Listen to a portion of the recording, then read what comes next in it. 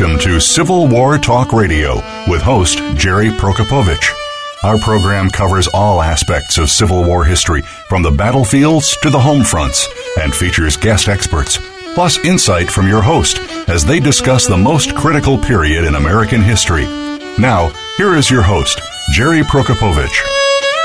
This is Civil War Talk Radio. I'm Jerry Prokopowicz.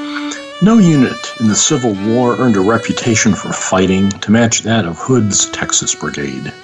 You've heard of this famous unit. You might know that it wasn't always commanded by John Bell Hood, or that its regiments weren't all from Texas, or even that it was one of the few Civil War brigades to suffer more casualties from battle than disease. But you may not know just how unique it was in other ways than that. We'll find out about them from Professor Susanna J. Earle, author of Hood's Texas Brigade, the soldiers and families of the Confederacy's most celebrated unit, tonight on Civil War Talk Radio.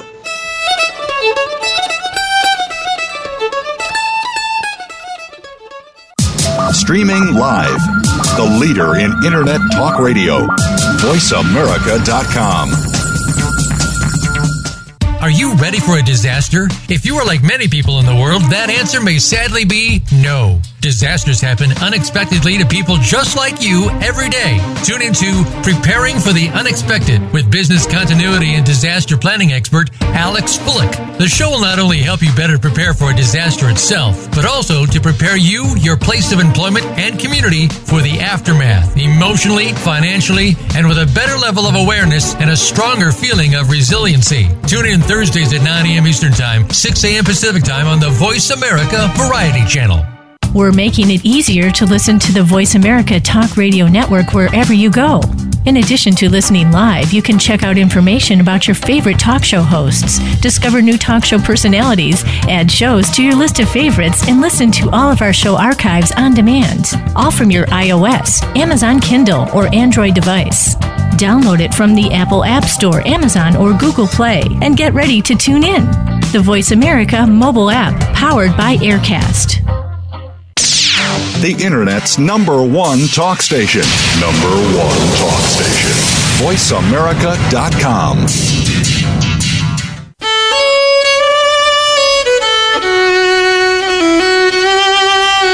You are listening to Civil War Talk Radio. If you have a question or comment about our program, please send an email to prokopowiczg@ecu.edu. That's PROKOPOWICZG@ecu.edu. Now, back to Civil War Talk Radio. And welcome to Civil War Talk Radio. I'm Jerry Prokopowicz, coming to you tonight from the Civil War Talk Radio World Headquarters Annex here in Greenville, North Carolina, from the home office, not from the business office on the third floor of the Brewster Building on the campus of East Carolina University, not speaking, therefore, for ECU, which I don't do even when I'm there, not doing it at any point, not speaking for any of ECU's programs or anything else, nor will my guest speak for anything but herself, as we always do on Civil War Talk Radio. In a few nights ago, while lying in bed reading about Hood's Texas Brigade that we'll talk about tonight, I was startled by a knock on the door. It was midnight. People don't usually knock on the door at midnight. Got up and opened the door, and there was somebody with a delivery from Insomnia Cookies, which, if you're on a college campus, you've probably seen. They're at a lot of places. They apparently deliver cookies to people late at night. I had not ordered any cookies, and my first thought was, sometimes I give the address of the Civil War Talk Radio World Headquarters Annex here on Oxford Road, and maybe an overzealous listener has sent me cookies at midnight, knowing the address where I live. It turned out that wasn't it. It was just a missed delivery. They were supposed to go across the street, so somebody got cookies. But maybe I should refrain from giving the exact house number, or I should give it very clearly so that if you do order cookies for me, you get it precisely to the right house. That's important. It is approaching the end of the spring semester, another week and a half to go here in Greenville, North Carolina. And the ECU baseball team is continuing to thrill, beat Duke last week, won a series against Houston over the weekend, beat UNC Wilmington yesterday. Next up, the Pirates are playing a series against number 1 rated national leaders UCLA. 3-game set this weekend. For ECU to be playing a national number 1 in any sport and to have even a fighting chance of winning 1 of 3 games is very big time. We're all excited, or at least I'm excited. There are quite a few baseball fans here in Greenville, I'll say, and I've become one of them because I'm a shameless bandwagon jumper, and that's the one team at ECU that wins a lot. So let's go Pirates as we go to UCLA. Speaking of Pirates, we admitted another crop of graduate students to ECU's graduate master's degree program in history and its world-famous program in nautical archaeology, the program in maritime studies, which is part of the history department. We had interesting applicants from all over the world wanting to come to ECU and learn how to do underwater archaeology and history combined. And it's really fun to be on the committee that reviews the admission applications. It's sad we can't admit everyone, but it's quite a selective program. I will say this year we did not get any legacy applicants. I don't think we ever have. We don't have any sports in the history department at the graduate level, so we didn't get any photos of people playing sports they don't actually engage in. And we were contacted by no rich or famous people to try to get their children into the graduate program. So I've not yet been able to monetize my membership on the graduate committee by accepting bribes from the rich or famous because they just seem to want to compete on their merit. And I guess we're just stuck with that. I will say I'm fascinated by the idea of parents who would do that sort of thing for their children, talking about the national scandal where parents have done just that. I saw the terms curling parents used to replace not helicopter parents who hover over their children, but as in the sport of curling, the sweepers who go ahead trying to brush all obstacles out of junior's way so they go through life untouched by difficulty. Haven't seen any of those parents here at East Carolina, and certainly haven't seen their money. So let's move on from that. Speaking of money, you are welcome to contribute to the Civil War Talk Radio Book Fund. Go to www.impedimentsofwar.org, where Mark Gaffney keeps things going, tells us who's going to be on the show next. Got a recurring donation this week, $3 a month recurring. And it occurred to me if just this week alone, let's pick a random large number of listeners, say 3 listeners were to contribute $3 a month, that would make $9 a month, enough to buy a sandwich at Mike's Deli once a week for lunch as a treat going across the street from the Brewster Building. So if the show is worth $1 per show, then $3 puts you ahead because you're getting 4 shows a month, and I get a sandwich. So think about it. You can do that using PayPal, the PayPal button, even if you don't have PayPal. And while you're at impedimentsofwar.org or the Impediments of War Facebook page, you can see that next week Michael Schaefer will be returning to the show, talking about a member of the 1st Virginia Cavalry, his memoir called In Memory of Self and Comrades. We'll have Brad Gottfried, another returnee, coming back to the show on April 24 to talk about Maryland's infamous Point Lookout camp. And on May 1st, Amy Morrell Taylor, a first-time visitor to the show, will be discussing her award-winning book, Embattled Freedom, which, if you don't read it before the show, you'll read it after. It's really, really quite something. And then on May 8th, Joan Cashin will be discussing war stuff. Excellent title for a book, Things from the War. And wrapping up the month of May early, Gary Gallagher, who everybody here has read multiple books by, I'm sure, has edited a book of photographs and descriptions of Civil War places, appropriately called Civil War Places. It's a beautiful book from UNC Press, highly recommended just to look at. So we'll talk with Gary, a multiple returner to the show, coming up on May 15th. Then I'll be away at the This Hallowed Ground tour, and may be back by the end of the month. I think David Silkenat will be back as a returning guest later in the month with his latest book. So lots coming up in April and May. Check it out online, and come see me here in Raleigh, North Carolina, May 13th at the Raleigh Civil War Roundtable. And finally, thanks to everybody at Pamplin Park in Petersburg, Virginia, for their hospitality last week. It was a pleasure talking with you and seeing some listeners to the show. The overlap between Civil War Talk Radio and Civil War Roundtable listeners is not 100%. The average age of the Civil War Roundtable is the same as me. I've turned 60 and not getting younger. So we need to get these. So the intersection between technology-aware people and Civil War Roundtable members can only improve over time. But we know that you're listening tonight, so let's go ahead and talk with our guest. Her name is Susanna Url. She is the author of Hood's Texas Brigade, the Soldiers and Families of the Confederacy's Most Celebrated Unit. Susanna, are you there? I am. Thank you for having me. Well, welcome back to the show. It's been, I think, over 10 years since you were last here. 2007. You'd written about the Irish troops in the U.S. ranks, the Harp and the Eagle, and it's good to have you back to talk about this book. Let me start by asking about the title, Most Celebrated Unit in the Confederacy. Have you gotten hate mail from Stonewall Brigade fans?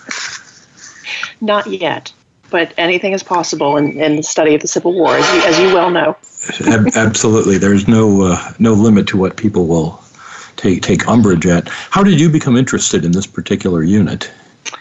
Well, I mean, this project really started after the Harp and the Eagle book. I was teaching in Texas and at Sam Houston State University at the time, and you really can't be a Civil War historian in Texas without somebody asking you about, well, what do you think about the Texas Brigade? Have you looked at these guys?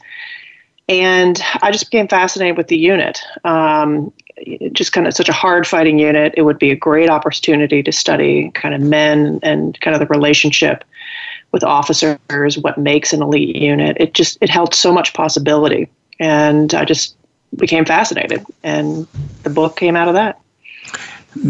I recall reading in Ernest Hemingway's collection of excerpts of stories about men at war, which I think was the title.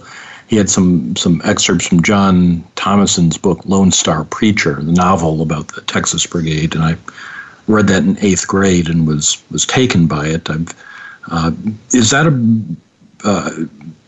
did you come across that book in your research? And what do you think of it? I'm just curious. I think hands down it's the best novel of the Civil War. It's Thomason is he's just such a beautiful writer, not to mention a talented artist. He captures, I mean, it's certainly of, there's not a whole lot of negative, of course, in his portrayal of anything about the Texas Brigade. But as a kind of a family member who had uncles who had served in the unit, he really kind of captured a lot of the spirit and the kind of the fire that really drove a lot of these men to serve, and just captured it beautifully. It's a powerful novel. Now, I would guess most of our listeners certainly have heard of the Texas Brigade. They're comfortable with the terminology, but if anyone's tuning in for the first time, how big is a brigade? What are we talking about? We're talking about 2,000, 2,500 guys. At the beginning of the war, it's going to be the 1st, 4th, and 5th Texas Infantry. They're going to be joined by the 18th Georgia and about 8 companies of Wade Hampton, South Carolina Legion. And by the time you get to late 1862, after Antietam, the Georgians and the South Carolinians are going to kind of move out of the unit, and the 3rd Arkansas will move in. And so that'll be really the makeup of the brigade for the duration of the war. So those kind of 3 Texas units are the core makeup of the brigade. And of course, the size of that brigade, though, keep in mind, is going to dwindle as their casualty rates increase as the war drags on. Well, that's one of the things that is striking in the book. Battle after battle, the brigade suffers these terrible losses. What was there something you found in terms of any one identifiable characteristic of ideology, social class, motivation that made this unit different from others? Yes, I mean, there's a couple of things, and it was something I was really looking at as I wrote the book. I think one thing you have to keep in mind is just how driven this unit was from the very beginning of the war. I mean, the 1st Texas in particular left Texas for Virginia before they even had official permission from the Confederate government that they would be accepted, rather than needed out west in Texas for kind of Western defenses. And you also have to keep in mind these men could have served just as honorably closer to home. They could have served in the Western Theater, certainly in the Trans-Mississippi West. They chose to serve in Virginia because that's where they thought they could make kind of the greatest contribution. And so when you think about soldier motivation arguments, you'd have to keep in mind that these men are highly motivated to begin with. So when I say things like, for the duration of the war, they only had a 6% desertion rate, which is exceptionally low, that's part of that early motivation. But the other kind of two components that I argue you really have to understand with this unit is that, number one, they also had exceptionally strong relationships between the officers and the men, which led to very successful units in battle, but also in camp. And they had just superb officers, and they had excellent, strong unit cohesion. And then the last thing I think we have to keep in mind, and it's a strong argument I make through the book, is that to understand what makes these elite units so successful, you also have to understand their families at home. They came from families that financially were able to make the sacrifices they would have to make with these men gone for a lot of them for 4 years. They were able to really sustain themselves with the men gone, and if they couldn't, other Texas Brigade families were able to help sustain families within the units. So, I mean, these men came from these largely middle-class families. A significant number of the officers, about 2/3 of the officers, came from slave-owning households, about 1/3 of the men. This is out of the Texas regiments. Mm-hmm. And so they were a brigade that was highly determined. They had absolutely superb leadership and unit cohesion. And they had the home front support that allowed them to really kind of focus on the war and focus on the dedicated fighting that they wanted to commit to it. Well, it's interesting. We've seen work like Joseph Gladar's book on the Army of Northern Virginia that gives statistics for things like social or economic class, slave ownership, and so on. And the numbers you show for Hood's Brigade do show them as being atypical in that, in many ways, they're better off, and so the officers more invested in slave ownership. But there are many other things that distinguish this unit, and we'll talk about them. We're going to take a short break and come right back, talk more with our guest, Susanna J. Earle, author of Hood's Texas Brigade, the Soldiers and Families of the Confederacy's Most Celebrated Unit. I'm Jerry Prokopowicz, and this is Civil War Talk Radio.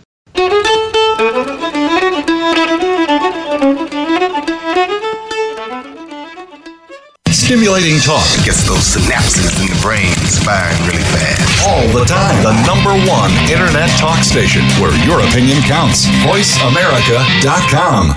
Psych Up Live with host Dr. Suzanne Phillips offers a psychological perspective on coping with common and current life issues. This show addresses topics as varied as marital stress, insomnia, depression, raising teens, campus violence, and building self-resilience. Listen in as Dr. Phillips and her guest experts share the latest in books, findings, and information that will inform and enhance your life journey. Psych Up Live is heard every Thursday at 2 p.m. Eastern Time, 11 a.m. Pacific Time on the Voice America Variety Channel.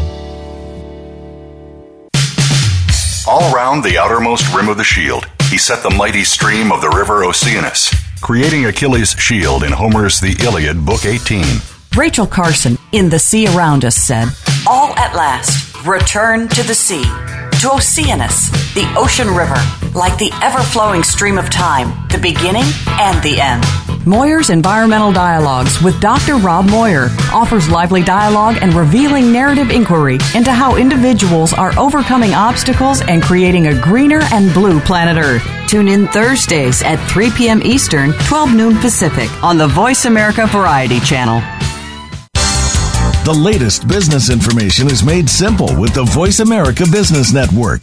The professionals in the business world bring you live talk radio shows featuring an array of business topics, strategies for building wealth, sales and marketing, stock trading, investing, and business technology. Voice America Business hosts are professionals in their fields and bring to the airwaves weekly business discussions that offer up-to-date information, advice, and education. The Voice America Business Network.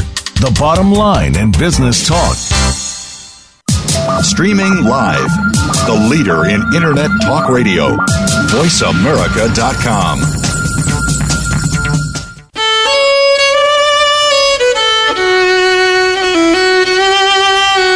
You are listening to Civil War Talk Radio. If you have a question or comment about our program, please send an email to prokopovic@ecu.edu. That's PROKOPOWICZG@ecu.edu. Now, back to Civil War Talk Radio. And welcome back to Civil War Talk Radio. I'm Jerry Prokopowicz, talking tonight with Susanna Url, author of Hood's Texas Brigade, the Soldiers and Families of the Confederacy's Most Celebrated Unit. And we talked a little bit in the first segment about the origins and the some of the things that made this unit unique. Its social origins, its leadership, its motivation. Susanna, when the unit is first organized in Virginia, the regiments make their way individually to Virginia. Is their training there different, or is this more or less what most Civil War regiments went through in the first year of the war? Their training's pretty standard. It's the only thing that really stood out to me was, well, you know what, even as I say it, I don't know if it's hugely exceptional for some of the early units, but one thing that did stand out was the men's determination to really pick their own commanders, including, up to the rank of colonel, regimental commanders, which, of course, these were appointed by the Confederate government, Jefferson Davis. And, the Texans didn't like that. They often wanted to choose their own. And so when men would come into camp who they really didn't like, they didn't like R.T.P. Allen, who was a Texan, actually, but they just thought he was a martinet. And they didn't like Frank Schaller. And they'd basically just kind of terrorize them until they left. And so this kind of stood out. They could be a hard unit to command. And so I think in some ways that led to some problems for the unit down the road. But in other ways, once they did find a commander that worked with them, it was an exceptional relationship. I was struck by the description, and you talk about many of these individuals, where they came from, what they did before the war, about their families. Most of them are immigrants to Texas at some point. Of course, Texas has not been in the Union all that long, and you have a lot of people settling, moving from Virginia, North Carolina, or other states, and moving out to Texas. And I wonder is there a degree, do you think, of self-conscious Texanism among these men, that they are, most of them are not born in Texas, so they become especially Texan. Right. Yeah, I think among kind of their peers at home, I don't know that there was a need to be Texan, right? Because a lot of their friends and neighbors wouldn't have been born there as well. They were overwhelmingly Southern, but not necessarily Texan. You don't really see it until they leave Texas, right? And they're on the march east, and they're getting to Virginia. And Mark Smither will talk about, we did a war whoop because they think we're all these kind of wild frontiersmen who fight Indians, and then they definitely play up that Texas angle. What I think they're most proud of, though, is the brigade itself, of Hood's Texas Brigade. So in their first year in Virginia, they, their experience is, as you say, that of other regiments. They skirmish in the front under Johnston. What is what's the effect of their first? When is their first major combat experience? Their first big battle is going to be at Gaines Mill, 27 June of 1862, and it's a real test because you're right. I mean, most of that winter they were part of the Potomac blockade of the winter of 61-62. They made a name for themselves with scouting and small fighting, but there wasn't any clear evidence that they were going to be able to be part of this kind of disciplined, effective regiments and comprised this brigade until you see them really engaged in some of that heavy fighting at the end of the day at Gaines Mill, and they're part of that essential breakthrough. And yes, they're going to have other major battles in which they play, a tremendously essential role throughout the remainder of the war. But it's interesting to me that when the Veterans Association organized itself in the post-war period, I mean, they would almost always have their annual reunions on June 27. I mean, that was just an incredibly important anniversary for them. And their performance at that battle, I've been to the battlefield. I'm sure many listeners have. And if you haven't, see if you can't find a way to do it. It's absolutely worth seeing.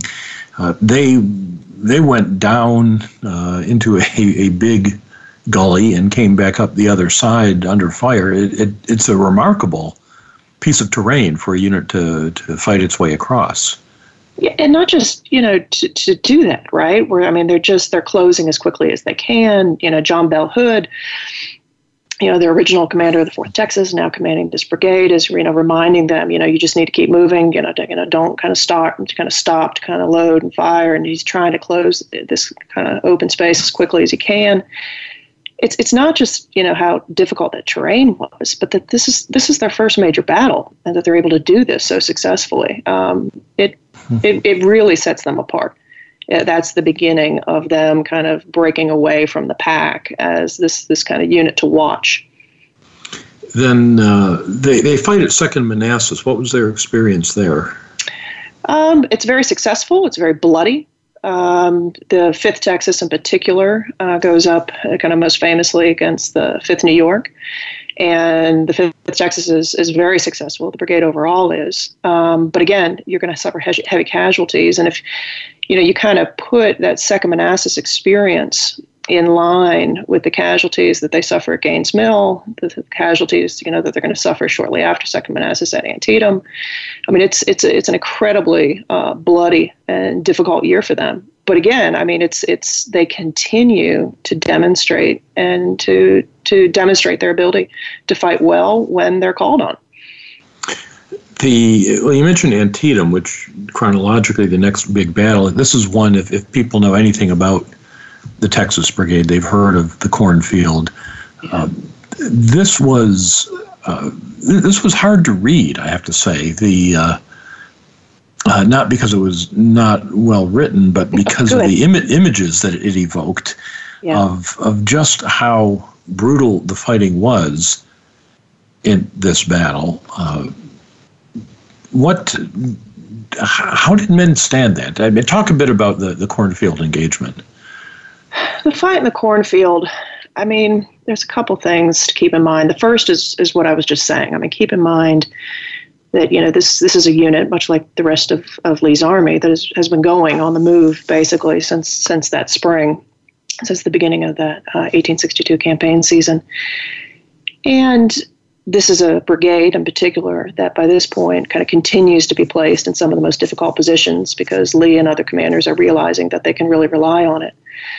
And so when these men go into the cornfield, they're pretty experienced veterans at this point. They're optimistic. They're determined. You might have a couple of these kind of new recruits in the unit, but for the most part, they're very determined men and very, very well trained and experienced. When they go into the cornfield, though, of course, there's going to be multiple challenges that they just have to deal with in terms of kind of the breakdown of communication. Of the 1st Texas in particular moves out ahead of the brigade much more quickly than they should have. And while they're going to fight a particularly desperate and hard fight, I mean, the 1st Texas basically gets completely isolated. I remember one of the first times I was really touring the battlefield, I was walking around with Tom Clemens, and I was trying to find on the map. I was like, where the heck did the 1st Texas go? And then I find him, basically kind of surrounded by all this blue at the end of the cornfield. And, this is how the 1st Texas is going to get the reputation for having suffered the most casualties of any regiment on either side in the war. And, we often think it's kind of in the low 80s. And that's, often the number that's quoted, about 83% casualties. But if you look at Colonel Work and his reports, not only at the time, but especially some of his post-war accounts, he flat out says that no, it was probably closer to 87% casualties. And, sorry, go ahead. No. Okay. I'm looking at the numbers that you quote in the book. 211 men go into the cornfield.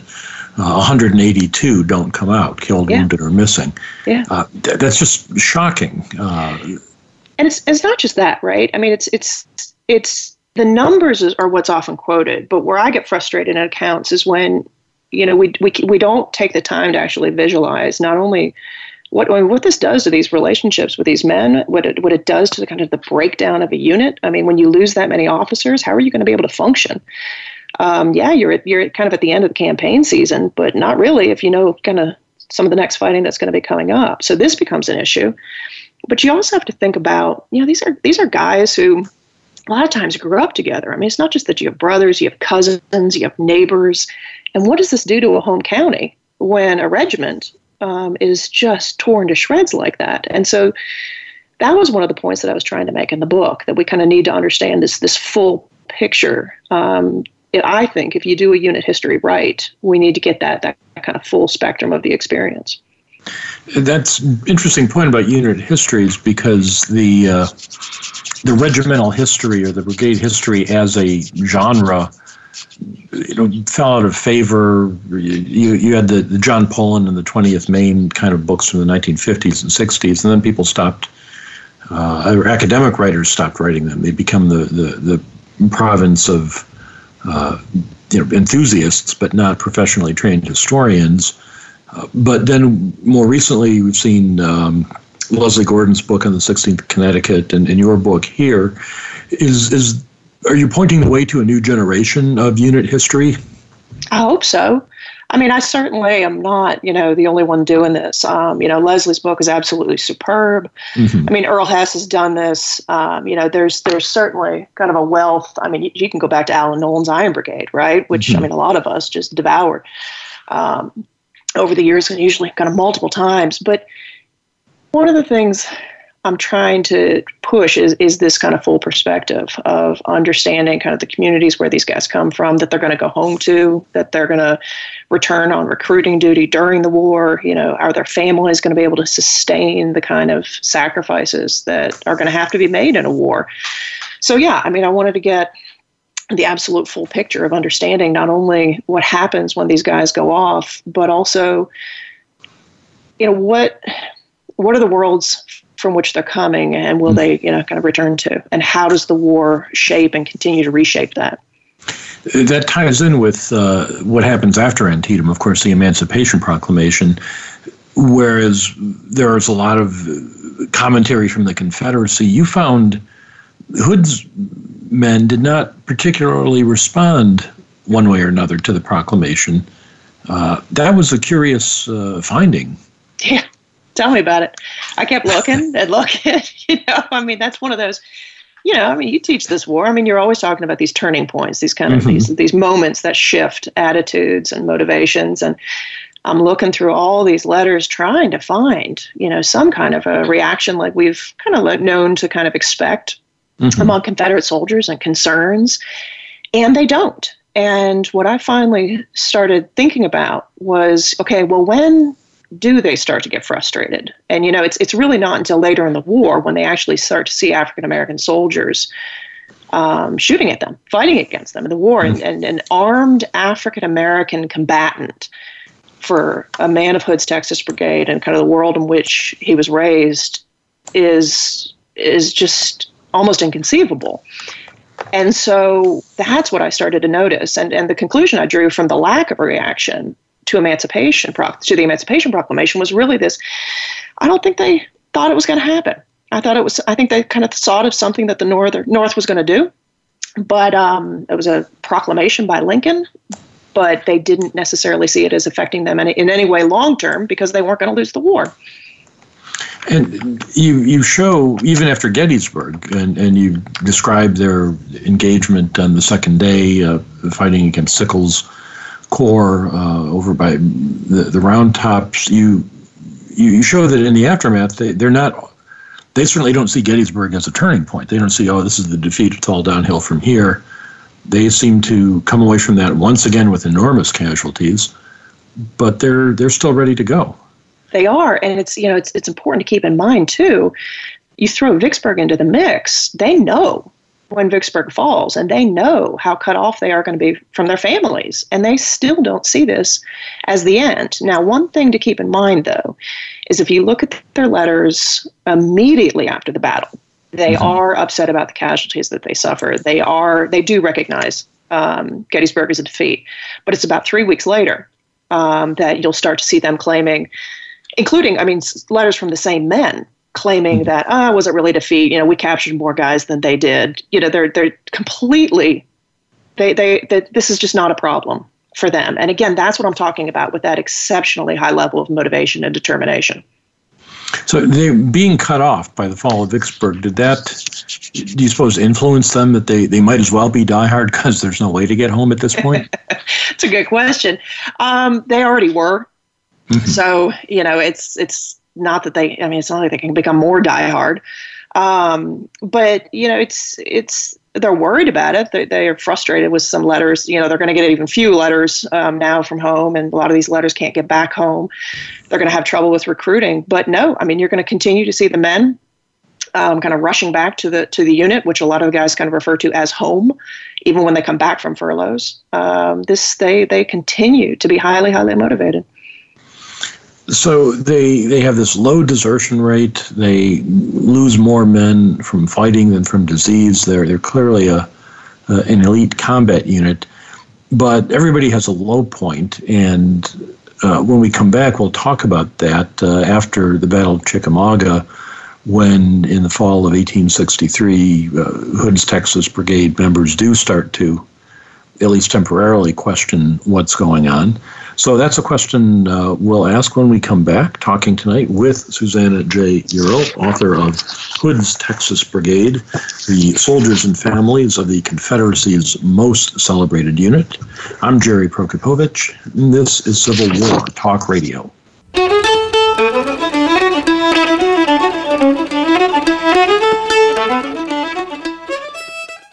Streaming live, the leader in Internet Talk Radio, VoiceAmerica.com. Attention! If you're a parent, educator, social worker, or civic or religious leader, the most important program you'll hear this week is Exploited: Crimes Against Humanity. Host Opal Singleton and her guest show how our children and others are being dangerously lured by predators through the dark web, social media apps, and games. Beyond that, the program looks at trends in human trafficking and more. You'll never think of the internet the same way again. Listen Thursdays at 7 a.m. Pacific Time, 10 a.m. Eastern Time on the Voice America Variety Channel. If you think you've seen online TV before, let us surprise you. VoiceAmerica.tv is online now. The leader in live Internet talk radio has done it again. Multiple channels, a state-of-the-art viewing experience, live and on-demand programs streaming 24 hours a day. It's exactly what you want, when you want it. VoiceAmerica.tv. From health and wellness to business, sports, and everything in between. Discover our new world. Visit VoiceAmerica.tv now and experience the future of online television. VoiceAmerica.tv. These days, everyone is looking for information on staying young, healthy, and fit. The Voice America Health and Wellness Network is here to help you on your quest to better health and a better you. We talk about everything from diet, fitness, and aging to substance abuse, personal growth, mental health, and much more. Learn from our experts who cover health and wellness from traditional and holistic perspectives. Tune in to the Voice America Health and Wellness Network. Healthy living starts here. Stimulating talk gets those synapses in the brain firing really fast. All the time. The #1 Internet talk station where your opinion counts. VoiceAmerica.com.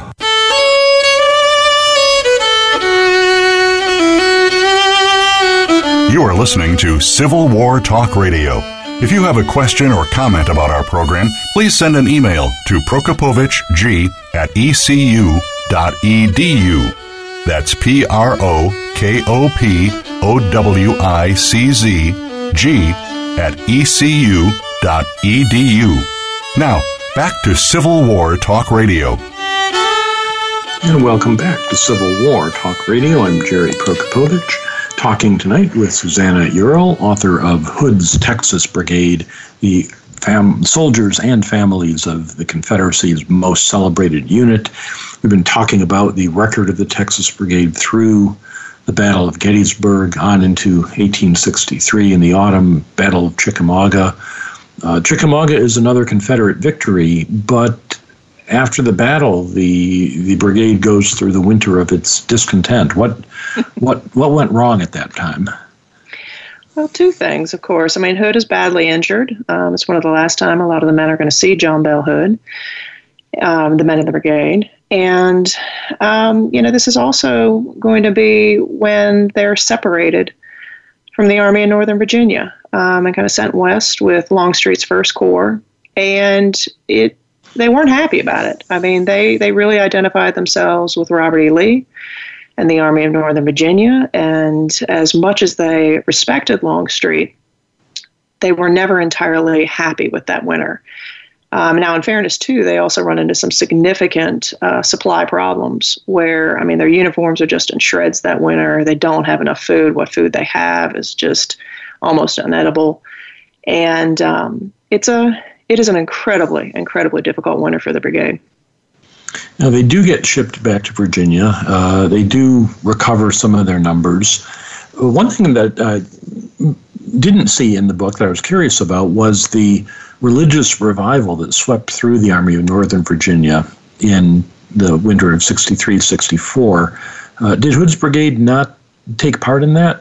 It's interesting. A couple of other people have asked me about that. And, yes, some of them will kind of talk about these revivals, just kind of referencing them happening, but they don't talk about it in their letters as though it had a tremendous impact on them individually, and I didn't see a tremendous impact on the unit. There was no kind of refocusing, if you will, on the cause kind of through their faith. Rather, if they're feeling saved in the spring of 1864, it's because they're back in Virginia. They're back with Lee. They're back where they think they belong and can make sure that this war gets won. And they really do see themselves as key to that victory. It's striking how many wounded men rejoin the ranks, that their numbers, after all the casualties you described in 1863, they get their numbers back up, and they're not getting fresh recruits from Texas. No, most definitely not. I mean, I think 4 guys come in the spring of 1864, 4 recruits for the entire brigade. And so, no, I mean, it was amazing to me because that was one of the other things I really started to do some investigating in when I was writing the book, and really some number crunching was, I keep listing all these casualties and I'm like, how do they even have a brigade left? Right. And so that's where I started really charting out, okay, who's winding up in these hospitals? Then, going back through the service records, okay, who's winding up back in the ranks? And that's what I was really able to kind of chart out with the help of some other historians, was these guys, I mean, if they're in hospital, they're hurrying to get at least sufficiently healthy, if not healthy, to get back to the brigade. If they get sent home on recruiting duty, Dugald Williams talks about, as much as it felt good to be home, he didn't feel at home until he got back to the unit in Virginia. It's as soon as they get exchanged, if they're prisoners, they're rushing back to the brigade. And that's that part of unit cohesion that makes it such an exceptional unit. So I think you said there were something like 7,000 men serve in the brigade, all told. Is that? That's correct. Yep, just over 7,000 throughout the entire war. So with a starting strength of 2,000, they end up with a fraction of that. So they do suffer these enormous casualties, but in many cases you got men being wounded more than once, coming back, fighting again. So they go into the overland campaign. How big were their numbers then? Did they get over 1,000 by the time they got in? Wow, Jerry, you're stumping me. I can't remember. I got to remember what I wrote. I think it's about 800, if I remember right, and I'm calling that off the top of my head. This is always terrible. It's like, dang it, I wrote the book. I should know that. But I think they go in with about, they go in with about 800 guys, and it's impressive to me, just again, how well they're going to be able to fight.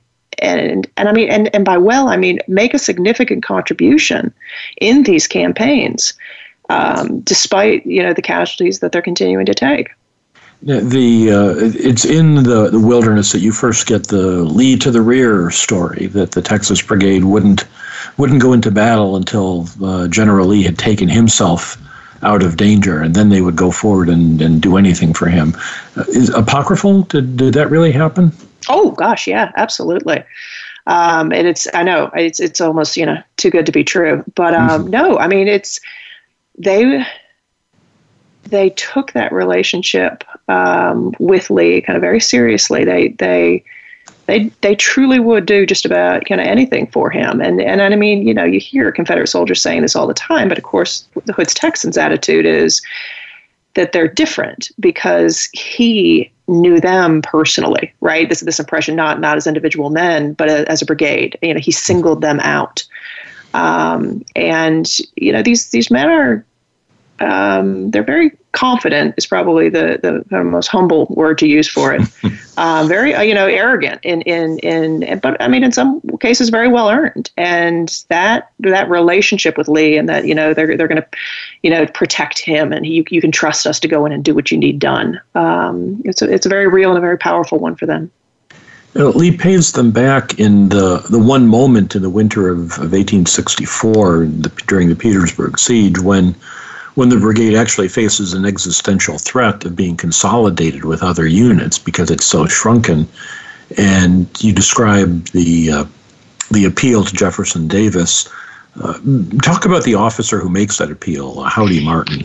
Howdy Martin, and he's probably one of the most popular men in the unit, not because, he's this kind of disciplined commander who can get the guys to do anything. He's more of it's kind of an avuncular character, right? Where his company's not necessarily the tidiest.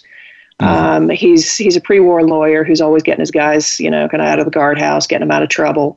And they send him to really make their case because he is such a kind of a beloved commander of the unit, but also such a kind of a convincing figure. And his nickname, of course, his name's William Martin, but the howdy comes from, he just couldn't, kind of fathom the need to always be saluting people. And so, somebody salutes him and he just kind of waves howdy. And, it's just so them, to have this kind of jovial almost character, and yet just, determined, and battle, as well. I mean, Howdy Martin, they would talk about him giving, sermons, not religious sermons, kind of more motivational sermons at the beginning of the war. One of the guys said it looked like he could eat a Yankee Raw. So this is the guy who they send to really plead their case to stay together as a unit. And he's going to go before Jefferson Davis and make this case, and Robert E. Lee is there as well. And other units, do not successfully convince the leadership that they need to stay intact. But both Lee and Davis recognize what the Texas Brigade has done, and they agree, and they let them be. And it's an incredibly small unit by that point, but they do remain intact. Now they end up at Appomattox with the rest of the Army of Northern Virginia, and they surrender. Everyone surrenders. How do they reconcile that with their self-perceived invincibility? They'll never be convinced that they did anything wrong. It's kind of this attitude of, well, we didn't lose. Some of y'all may have lost, but we did everything anybody ever asked us to. And it's that confidence, right, of an elite unit. And no, I mean, there are a couple dark moments the guys certainly talk about. Bill Fletcher, as he's headed home, talks about some kind of very kind of dark moments, kind of wondering what on earth happened. Dugald Williams, who I mentioned before, talks about, right, when he got home, he was bent in every sense of the word, basically kind of a broken man. but they continue to take tremendous pride in what they did, and they don't see themselves as really having contributed to that defeat. Other problems did. I thought it was striking how you described when they leave Virginia and head back to Texas, they, on foot if necessary. None of them even seem to remotely consider the prospect of taking up arms as guerrillas or joining with some other unit. It's as if the Texas Brigade didn't win, we're not going to bother with you guys. Yeah, it is. It surprised me, to be honest, because here are some guys who are just so determined. They're so devoted to the Confederate cause. But it's exactly what you said. I mean, that's certainly the impression that I got. That no, I mean they're walking past other armies that they certainly could have joined, and they don't. They're done, because I really think they believe that if Robert E. Lee and the Army of Northern Virginia can't do it, nobody can. So they are just going to head back home. What do they find when they get there? A lot of hardship. They're, this kind of broken, if you will, some of these communities that they're going to have to rebuild. They find in some cases incredibly determined families that were kind of willing to keep going. But for the most part, they're just going to kind of go through the process of trying to put their lives back together, particularly in a very different way. I mean, without slavery, they're going to have to recognize emancipation. It's a very different world for them. One of the many ways that this unit differs from others, or at least differs from the traditional interpretation of Civil War veterans, as you point out, there's no so-called hibernation period that some historians have described the typical Confederate veteran as returning home and not wanting to talk about it, having lost. They just want to put it behind, move on with their lives, and later in their lives they'll join the UCV and they'll go to reunions. But for a time, just silence. And you said that with your unit, there was no hibernation period. They stayed active. No, right. I mean, there's a couple problems with the hibernation period argument that Gerald Linderman really put forward. Mm-hmm. I mean, one, Brian Matthew Jordan has really kind of put the nail in that, the coffin of that argument by pointing out that, these guys, a lot of them were recruited in the same towns, the same counties. And, you can't tell me that two guys run into each other on Saturday, when they're, in town to, I don't know, sell some cattle or something. And they don't talk about the war. They don't happen to talk about, really, in many ways, the defining experience of their lives. And the other problem with the hibernation theory was that the families at home really don't have any understanding of what these men went through. And for some of these Texas families, that could be true. I mean, Texas really did not feel the war as much as, say, families in Virginia and Mississippi and Carolinas did. But again, if you kind of look at some of those areas, the problem with the hibernation argument is, I think the women of Winchester, Virginia know something about war. Mm-hmm. So it's not like they don't understand what these soldiers went through. So, yeah, I mean, Hood's Texans really maintain their contacts with each other. And as they rebuild their lives with new businesses, I think one of the most surprising things I found was that when they advertise, their new businesses, they're not advertising it based on their experiences. They're advertising it based on the fact that, you should support my business because I served in Hood's Texas Brigade. And, I think the best example I can give you of that is Dr. R.J. Breckenridge, who was a physician in the 5th Texas and ended the war as the chief medical examiner of the Army of Northern Virginia. And when he opened his medical practice in Houston after the war, he didn't mention his tremendous amount of training and experience. He just simply advertised himself as a gentleman who was well known to the old Texas Brigade. And that's about all the endorsement they needed. Wow. Now, just in the last couple minutes, I want to ask about the monument erected in 1910. Today, of course, Civil War monuments, Confederate monuments specifically, are highly controversial. I thought it was interesting that the Texas Brigade proponents of the monument argued for one that was simply about a common soldier that didn't have Jefferson Davis's picture or name on it, that wasn't about the cause, was just about the unit. Do you happen to know the current status of that monument and whether that has given it any kind of immunity? I don't know that it's going to give it immunity. I think one of the challenges it's facing is, it's kind of its location, kind of on Capitol grounds. Mm-hmm. And that is the challenge. But it was definitely something that was very, very important to the men, that as much as they loved Lee and some of their other commanders, that this was about the brigade, and it wasn't about any single one of them. It really was to be this kind of, not generic, but this almost kind of universal symbol of the Texas Brigade soldier. And they were determined to have it that way. Well, it's that's a monument to them. And whatever happens to that monument, they have another monument in the form of the book, Hood's Texas Brigade, the soldiers and families of the Confederacy's most celebrated unit, by our guest tonight, Susanna Url. If you have the slightest interest in Civil War battles, small units, home fronts, so many interesting things in this book, then listeners, you want to get a copy of this book. And Susanna, thank you so much for being on the show. Thank you. I enjoyed talking with you. And listeners, as always, thank you for listening to Civil War Talk Radio.